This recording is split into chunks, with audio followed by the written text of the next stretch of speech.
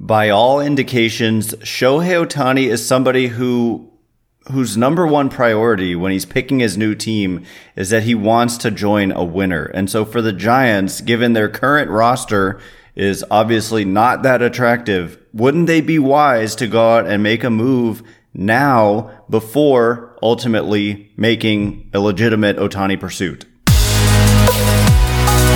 You are Locked On Giants, your daily San Francisco Giants podcast. Part of the Locked On Podcast Network, your team every day.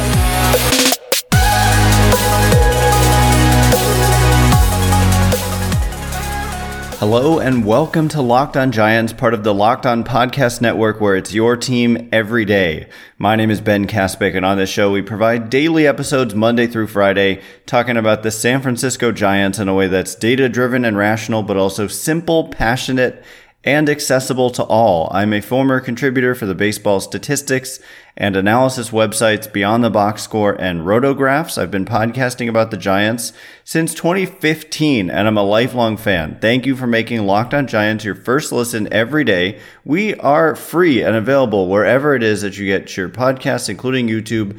So check us out there if you have not already, and please hit that subscribe button wherever it is that you're following the show. And coming up on today's show, we're going to jump into some mailbag questions. As always, you guys came through clutch with like a zillion questions, and so we're just going to jump right in. The first question, two people asked similar questions. And so Drew says, if the Giants want to improve their chances of landing Ohtani, wouldn't it be wise to make a splash move soon to show him we're serious about winning? Hard to believe he'd be excited about joining this current roster. And Manny says, will the Giants make any signings prior to any Ohtani news? Last year, they waited for Judge while most of the top talent signed elsewhere. I wouldn't want them to make the same mistake again. And so these are good points that I hadn't really thought of myself, but I really should have. And I think I earlier said there was a question the last time we did a mailbag about like, would Ohtani hold up the market? And I was like, yes, I think he will hold up the market. But this makes me completely reconsider that, in that, yeah, I mean, if you like, okay, adding Shohei Ohtani would just be such a huge deal to the San Francisco Giants, and it would be the headliner, obviously, of any move that they could make because he's the best free agent out there. But even if they got Ohtani in this dream scenario in which they somehow get Ohtani, that can't be all that they do, especially because next year he's not going to pitch. And so they would still need to add pitching. And so, yeah, I mean, go out there and make a splash. Go sign Yoshinobu Yamamoto like today. He's available to sign. Just blow him away. And I mean, it depends on if you think he, being Yamamoto, would want to play under the shadow of Shohei Ohtani. All of this is speculative and unlikely. You know, to get Yamamoto and Ohtani, like either one of those guys would be a slam dunk, like great result for the Giants. But yes, I think absolutely, like I'm with you. Just the whole waiting game. Some teams just jump out and get the guys they want. And I would absolutely like to see the Giants do that, especially if they're planning to make a legitimate run at Ohtani, excuse me.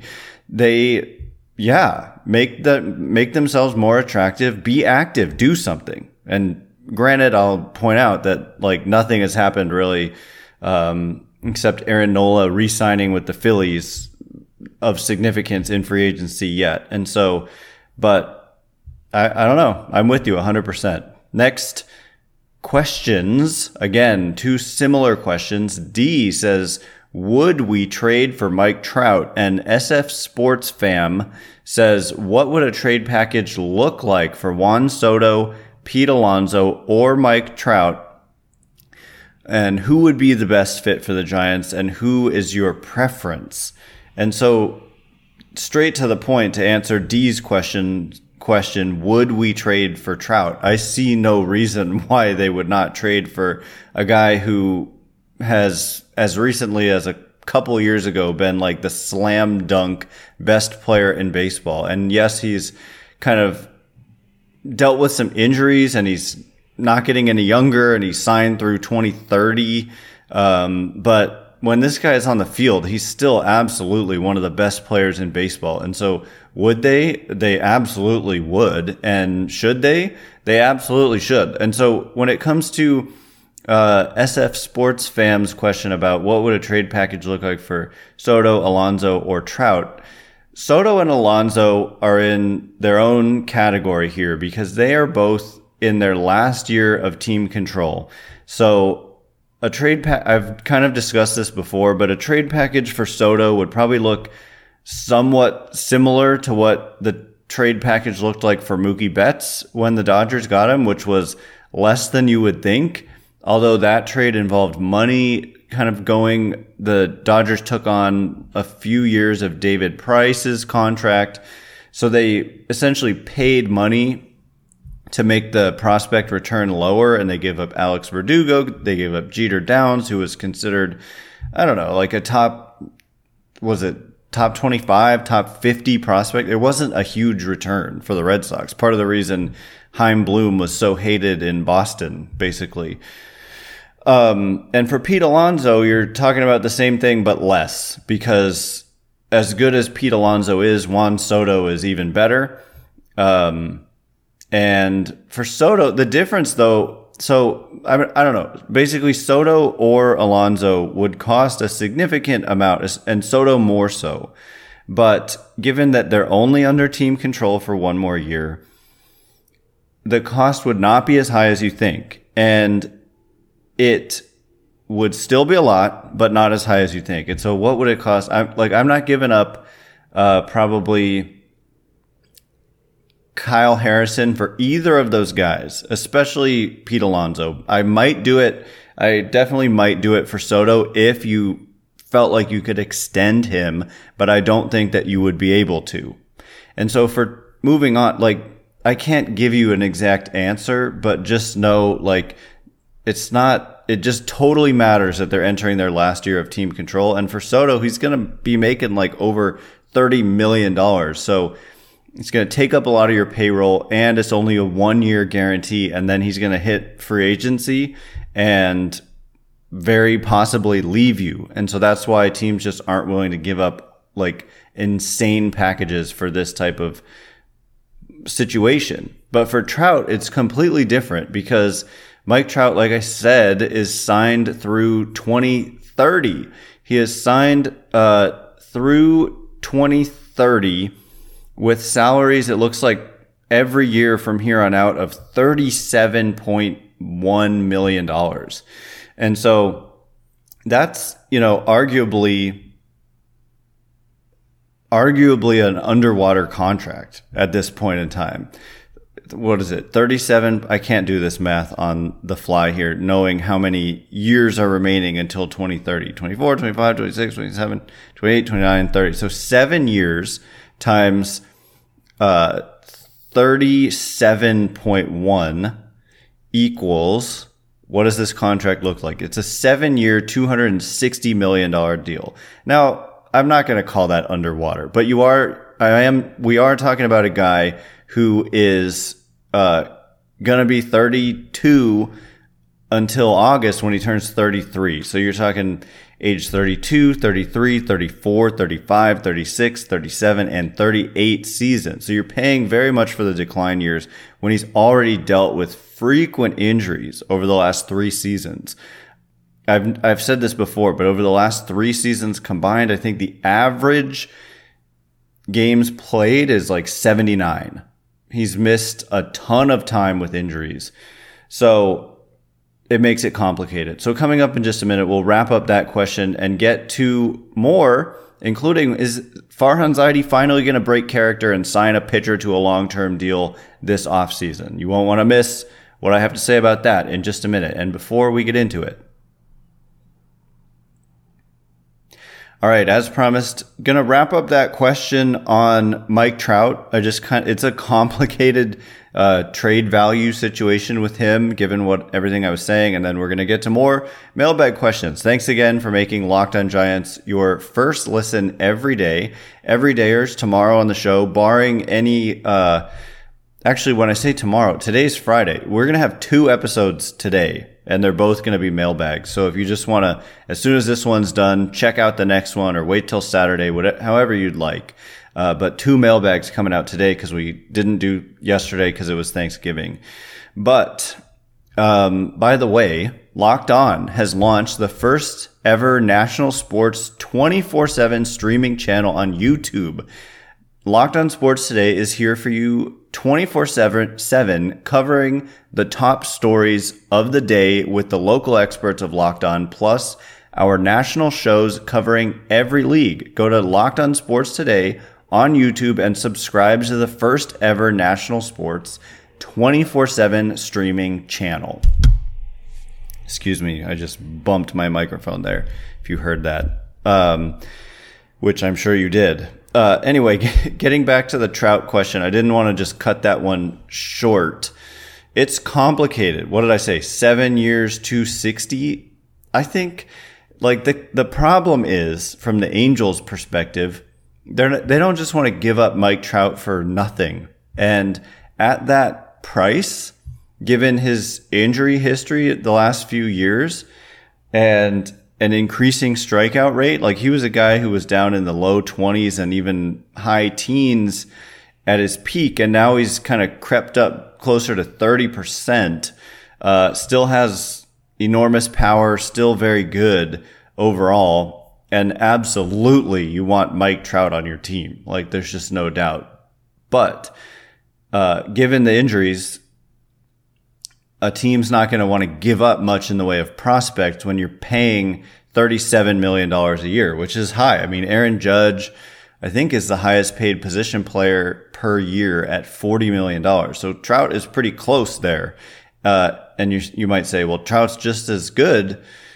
Well, but more of an injury concern and a little bit older, I think, or they're roughly the same age. So I think it's kind of a market value contract, in which case the Angels would have to pay probably some of the money.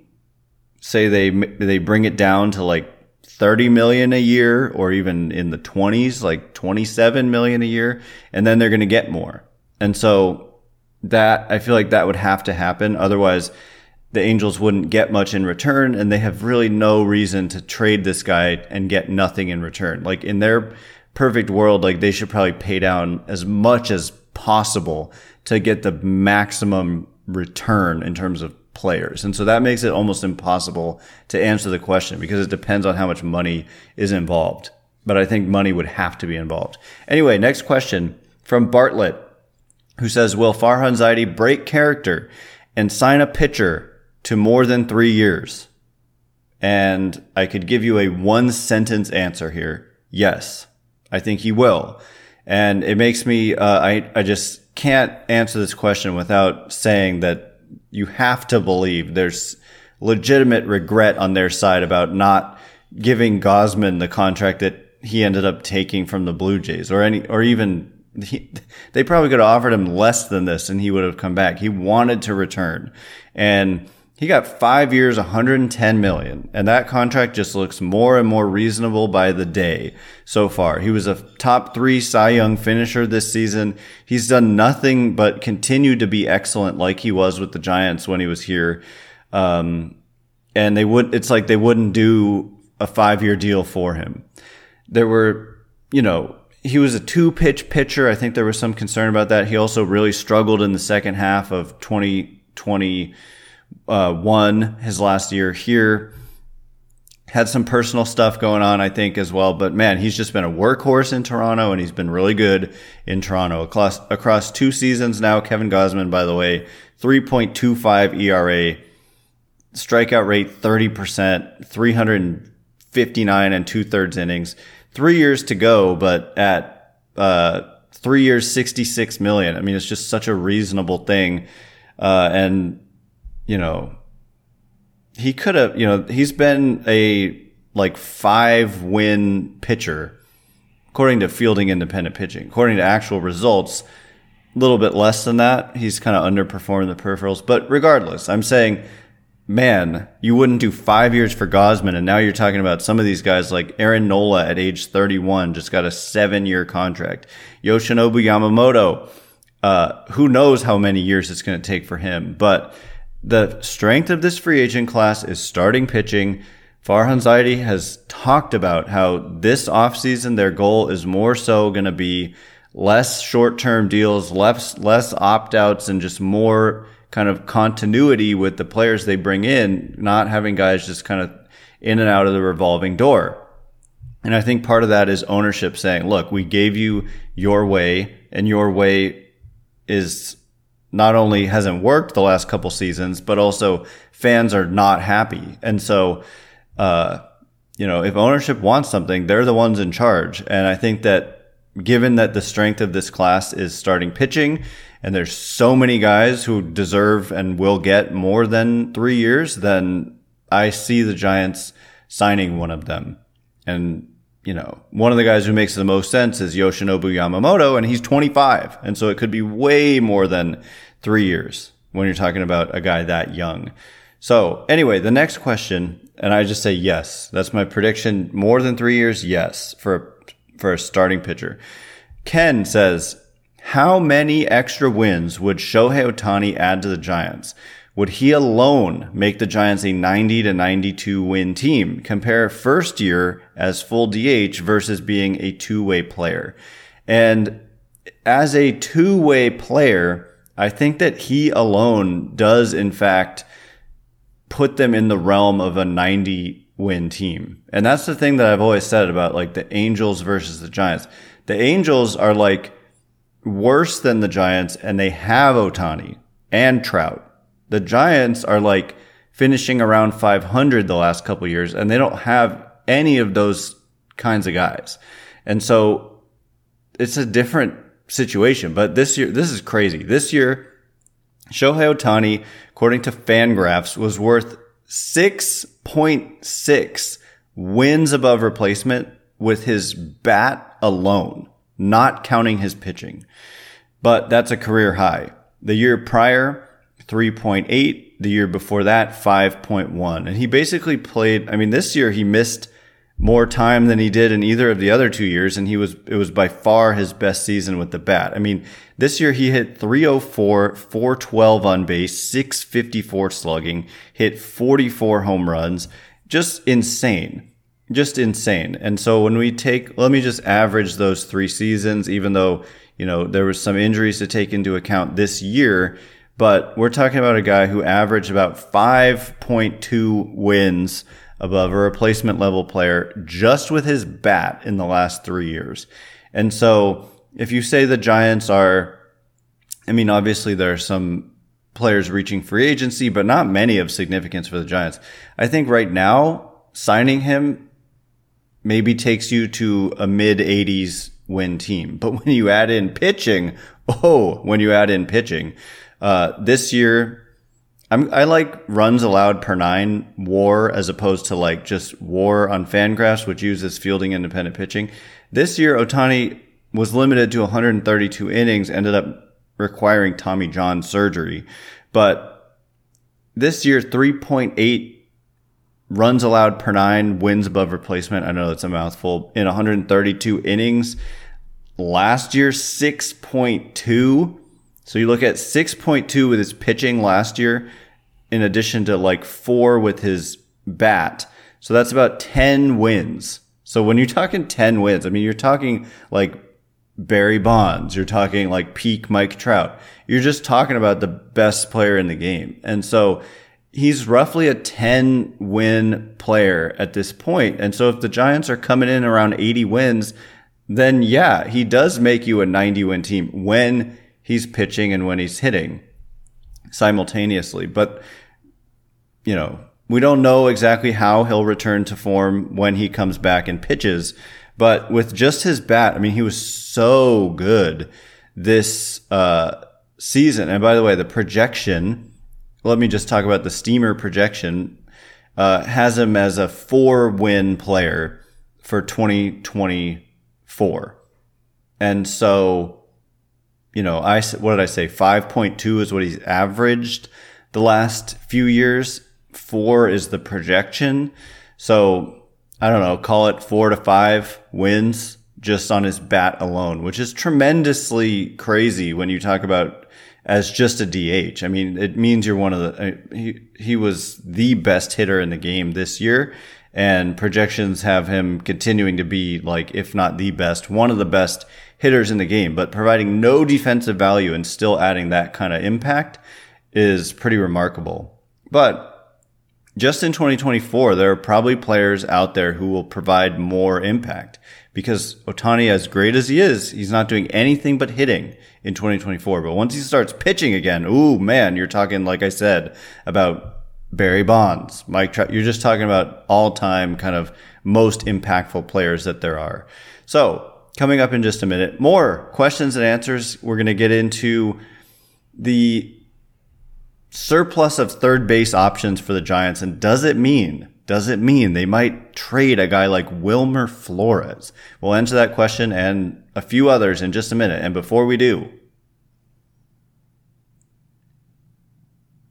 all right, as promised, more questions and answers. Thanks again for making Locked On Giants your first listen every day. Everydayers, not tomorrow, but later on today, we're going to have a second mailbag episode. So, listen today for a whole hour of Locked On Giants content, or tomorrow or over the weekend, whatever you want.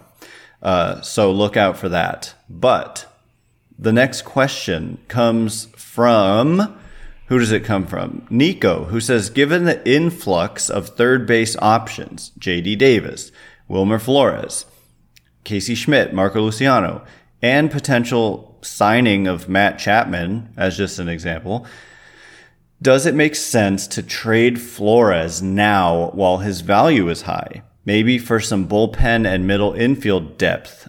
And could they also package Conforto/Haniger in there too? So I do think that trading Conforto or Haniger could end up making a lot of sense, given the well-documented, I've talked about this a million times, crowd they have in the outfield. It's kind of outrageous how many, like, fine but not great outfielders that they have.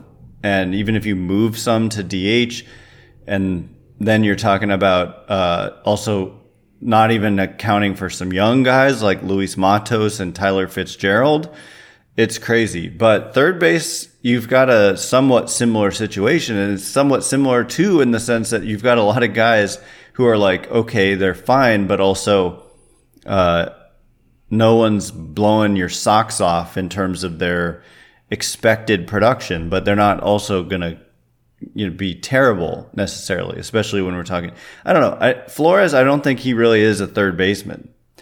And so that, I think he's a first baseman is like the position that he can play, and he could also DH. But his value is high, in fact, because he just, like, unlike all the rest of the Giants, he was immune to this slump that everyone went into for the final 4 months of the season, 3-4 months of the season. And he just had basically the best year of his career, the best offensive year of his career, the best overall year of his career. Hit 284, 355 on base, 509 slugging, 23 home runs was a career high. Strikeout rate just 14%, actually 13.9.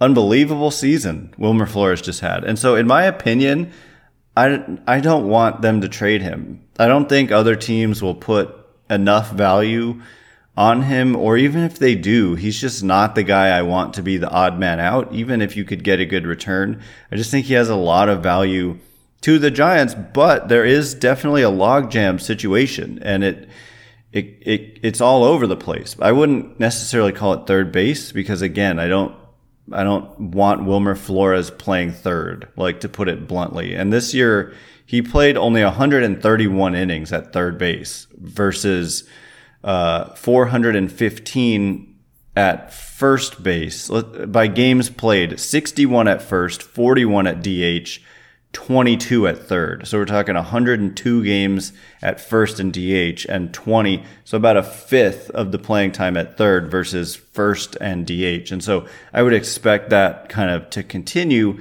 But if you did sign a Matt Chapman, that kind of pushes JD Davis over to first/DH.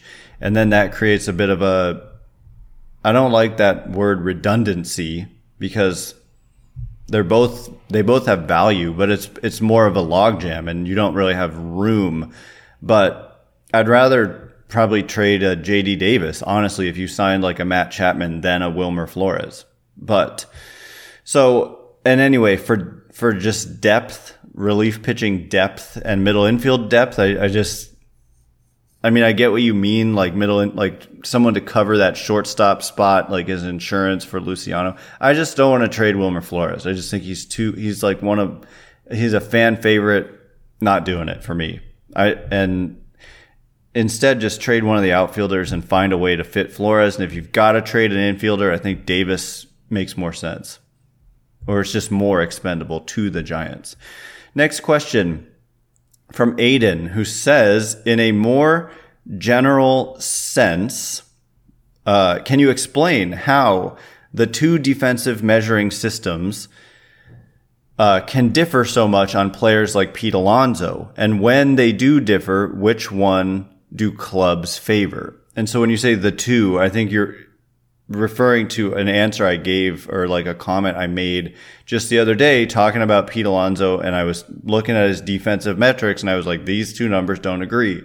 And I believe what I was discussing was defensive runs saved and outs above average. And so, yeah, defensive runs saved has Pete Alonso in his career starting in 2019 at +5 defensive runs saved as a first baseman, whereas StatCast outs above average has him at -16. Now, one thing to keep in mind is outs above average is different than defensive runs saved. And defensive runs saved is, just to give like a full explanation here, is kind of presented in runs above average.